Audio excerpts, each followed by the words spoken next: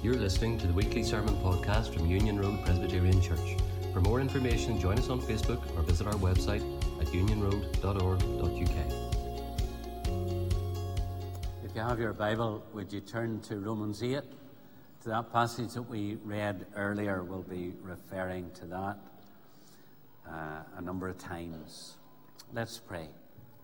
Our Father, as we turn now to your word, pray, God, that you'll give us the concentration that we need so that our minds and hearts and wills might be open to your word, might be shaped and directed by your truth. We ask it in Jesus' name. Amen. I want to talk to you for the time remaining to us about the grace of God, and it's a powerful subject. The whole Bible actually talks about the grace of God from Genesis to Revelation. And particularly, I want to focus in on verse 32 of Romans 8. He who did not spare his own son, but gave him up for us all, how will he not also along with him graciously give us all things? In his excellent book, Knowing God, J.I. Packer has written these words, and I quote, "The grace of God is love freely shown towards guilty sinners, contrary to their merit, and indeed in defiance of their merit. It is God showing goodness to persons who deserve only severity and had no reason to expect anything but severity," unquote. God's grace is the keynote of biblical Christianity, and any attempt to understand the character of God must focus upon the truth that God is the God of all grace, as Peter puts it in 1 Peter 5 and verse 10, and that the Christian gospel is the gospel of the grace of God, Acts 20 verse 24.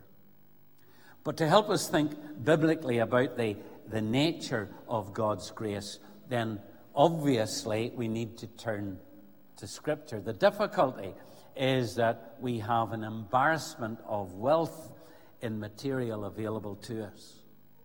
The Bible overflows with this truth.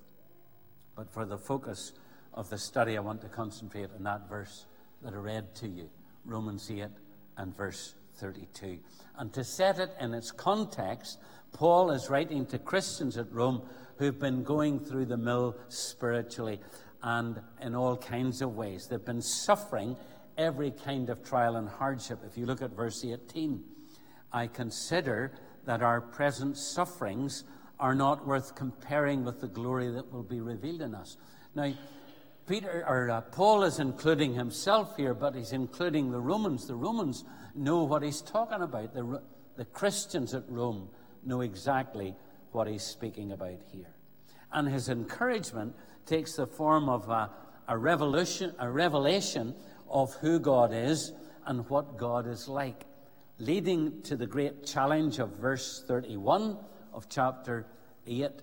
If God is for us, who can be against us? This God that he's been speaking about, if this God is for us, who can be against us? Thereafter, he argues that the grace of God revealed in the gospel will be more than adequate for the needs of his children.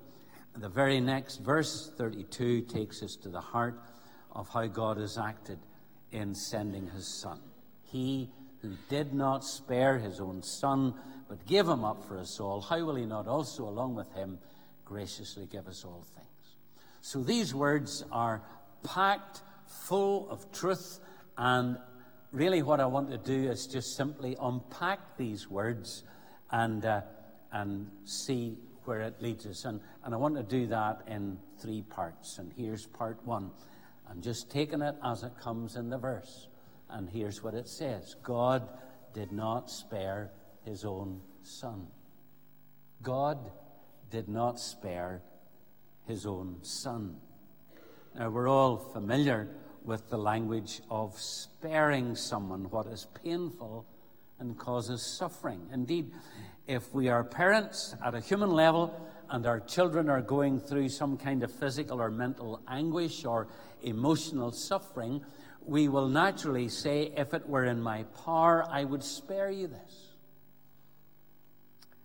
Now, God himself refers to that human emotion of a parent toward its child and acknowledges that he experiences it at an infinite level.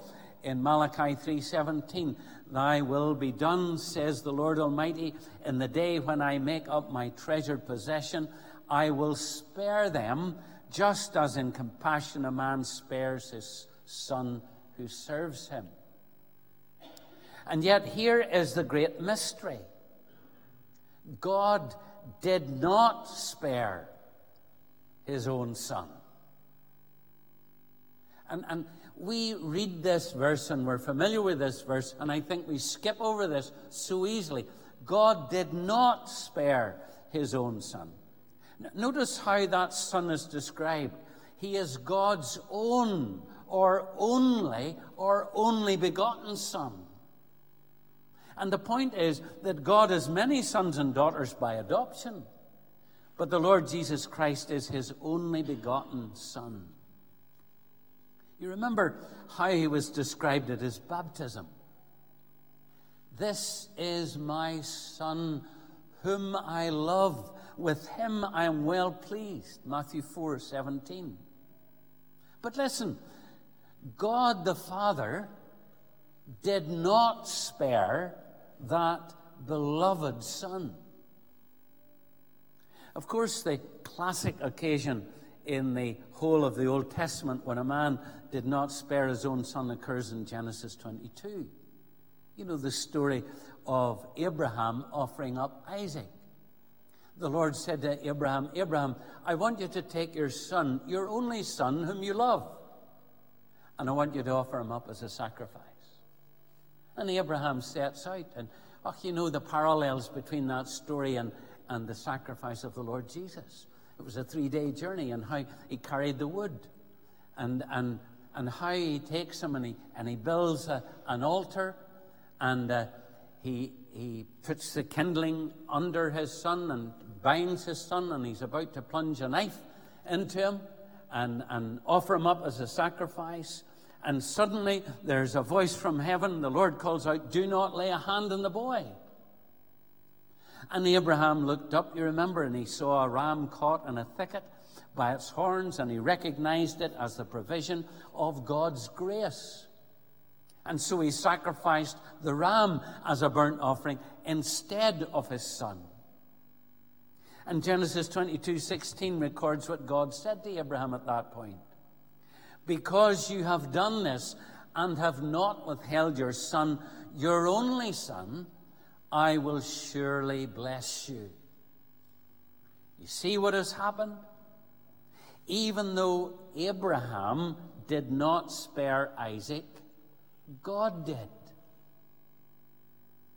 Abraham was willing to give up Isaac, but God spared him.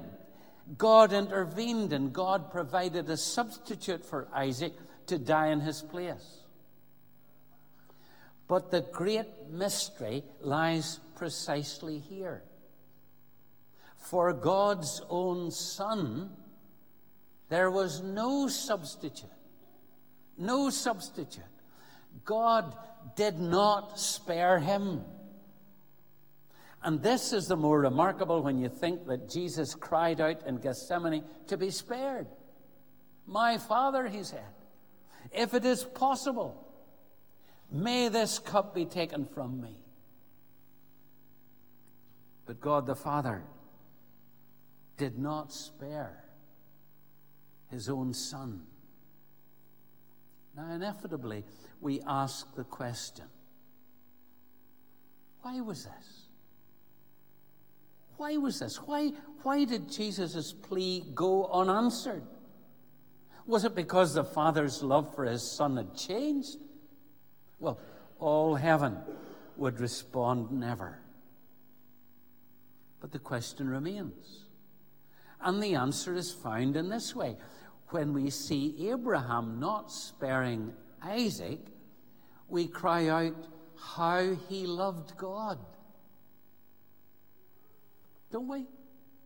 When Abraham was prepared to sacrifice Isaac, we say how he must have loved God.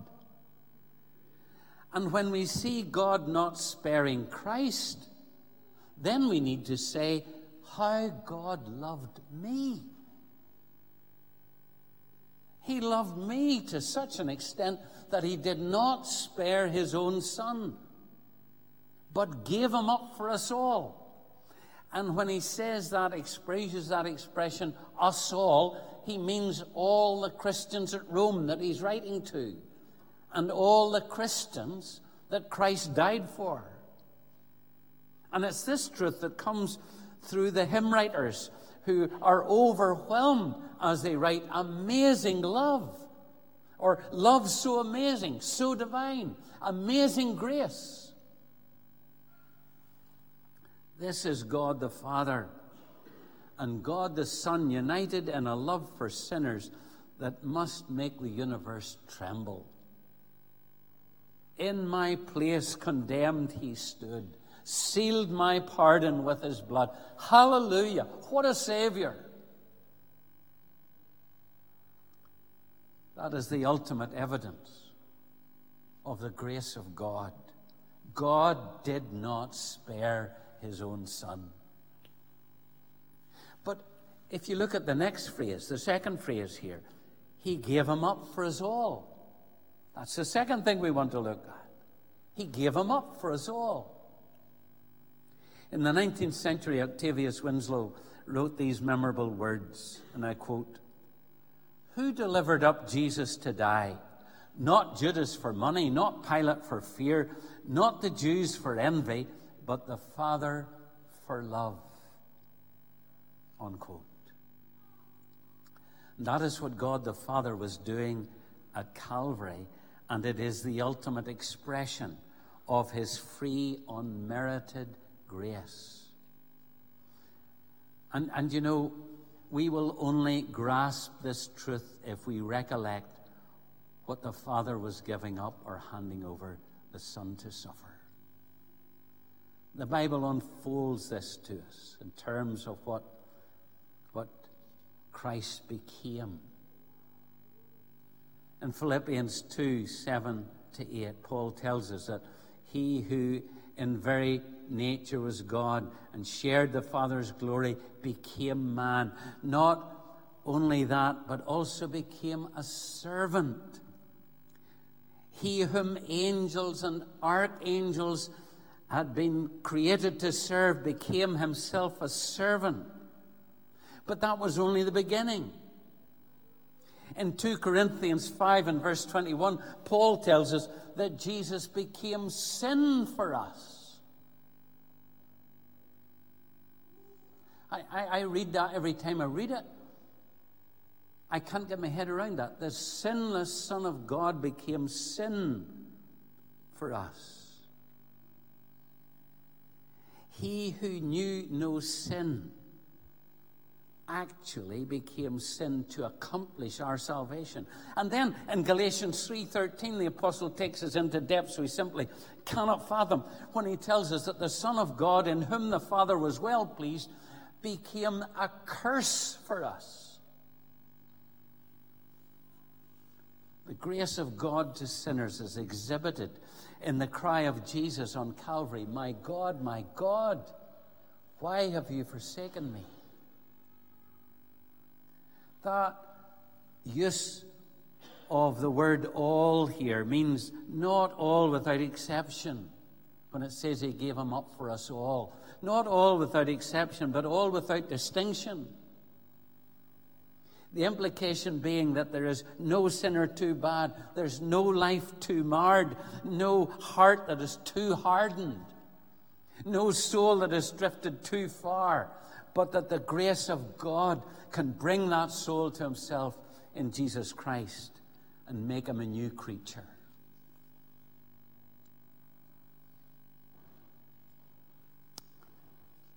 He did not spare his own Son, but gave him up for us all.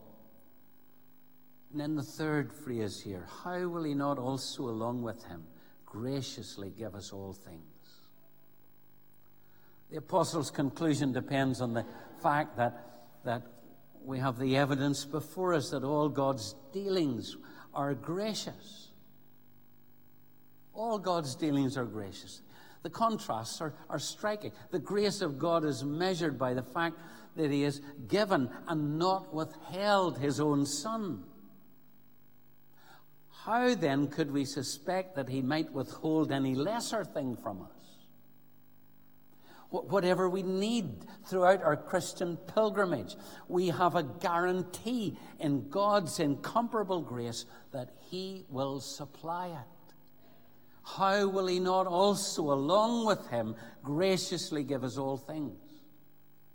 That includes strength for the weak, hope for the despairing, peace for the restless, supplies for needs that we could never have foreseen, and circumstances that we never could have envisaged. Nothing is excluded from the divine guarantee, since the grace of God is without measure. And notice that all that God provides for us in his grace is along with him. Along with him. How will he not also, along with him, graciously give us all things? We need to remember that God's grace does not simply mean that grace that Christ was given for us. It also means that by that grace, all things along with Christ are given to us. All the riches of God are in Christ Jesus, and those riches are unsearchable, Paul says in another place in Ephesians 3 and 8. Well, what conclusions then do we need to draw from this teaching about the grace of God for our own lives? Maybe I'm speaking to someone here this afternoon and you're troubled about your sin,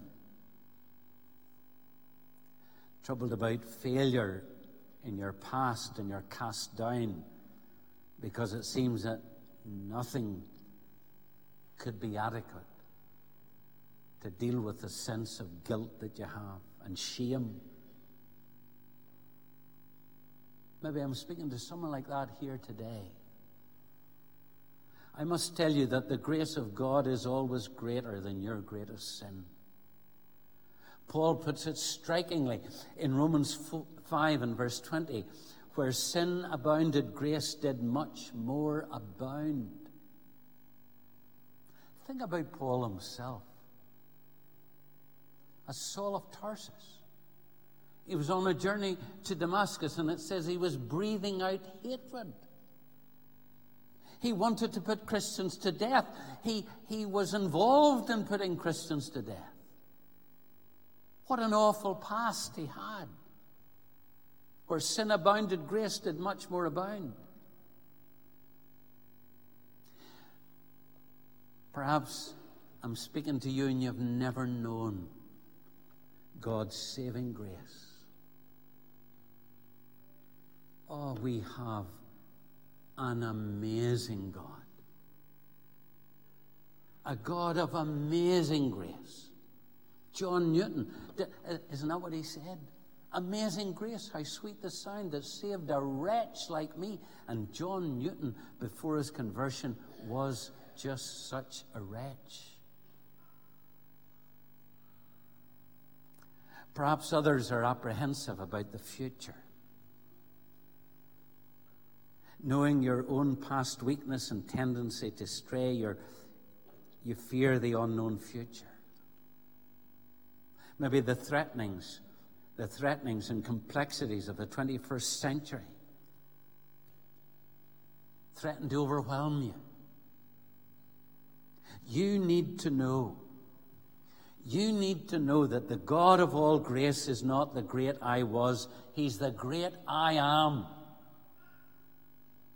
whose love is as great as his power and knows neither measure nor end, to use the words of the hymn, how good is the God we adore. He's the great I am that appeared to Moses in front of the burning bush. He's the same God that led the people out of captivity in Egypt. He's the God of Daniel. He's the God, let me mention Jonah again. He's the God and Father of our Lord Jesus Christ. So hold back from God no more. Let His matchless grace embrace you. Trust Him utterly for every part of your life. Put your confidence in Him alone. After all, where else can you put it? And not only do that individually, but do it corporately. A congregation in a vacancy, there's always a sense of, what's going to happen? Remember, this God of all grace knows the end from the beginning, and all things work together for good. Isn't that what we read? We know that in all things God works for the good of those who love Him, who've been called according to His purpose. So He's working out His purpose for you corporately as a corporation, but He's also working out His purpose for you individually. And I don't know about you, but these are very uncertain days, aren't they? I can hardly listen to the news. The news is so bad. Every day it seems to go from bad to worse. But here's what we need to hold on to. The God of all grace. There is a God in heaven, and He's working out His purpose. And everything is being brought to a climax when the Lord Jesus Christ will return. People are worried, about climate change and we have to save the planet. God will determine when the world will end. Nobody else. The God we worship, the God we love, Him who did not spare His own Son, but gave Him up for us all. How will He not also, along with Him, graciously give us all things? So, brothers and sisters in Christ, be encouraged today. Be encouraged. He's working out His purpose. He's working out His plans for you as an individual believer, for you corporately as a congregation. And may we be encouraged as we go out into this week, whatever this week holds for us. But what about those of you who as yet are strangers to grace? Well, where's your hope? As you listen to the news, as you watch what's going on in the world, where do you look for strength, for encouragement? Let me point you to Jesus, the only Savior of men, the only Redeemer of God's elect. He offers you eternal life. He invites you to put your trust in Him, to come into His family. And then, this promise is for you. He who did not spare His own Son, but gave Him up for us all, you're included in the us. How will He not also, along with Him, graciously give us all things? And to Him be all the praise and the honor and the glory. Let's pray.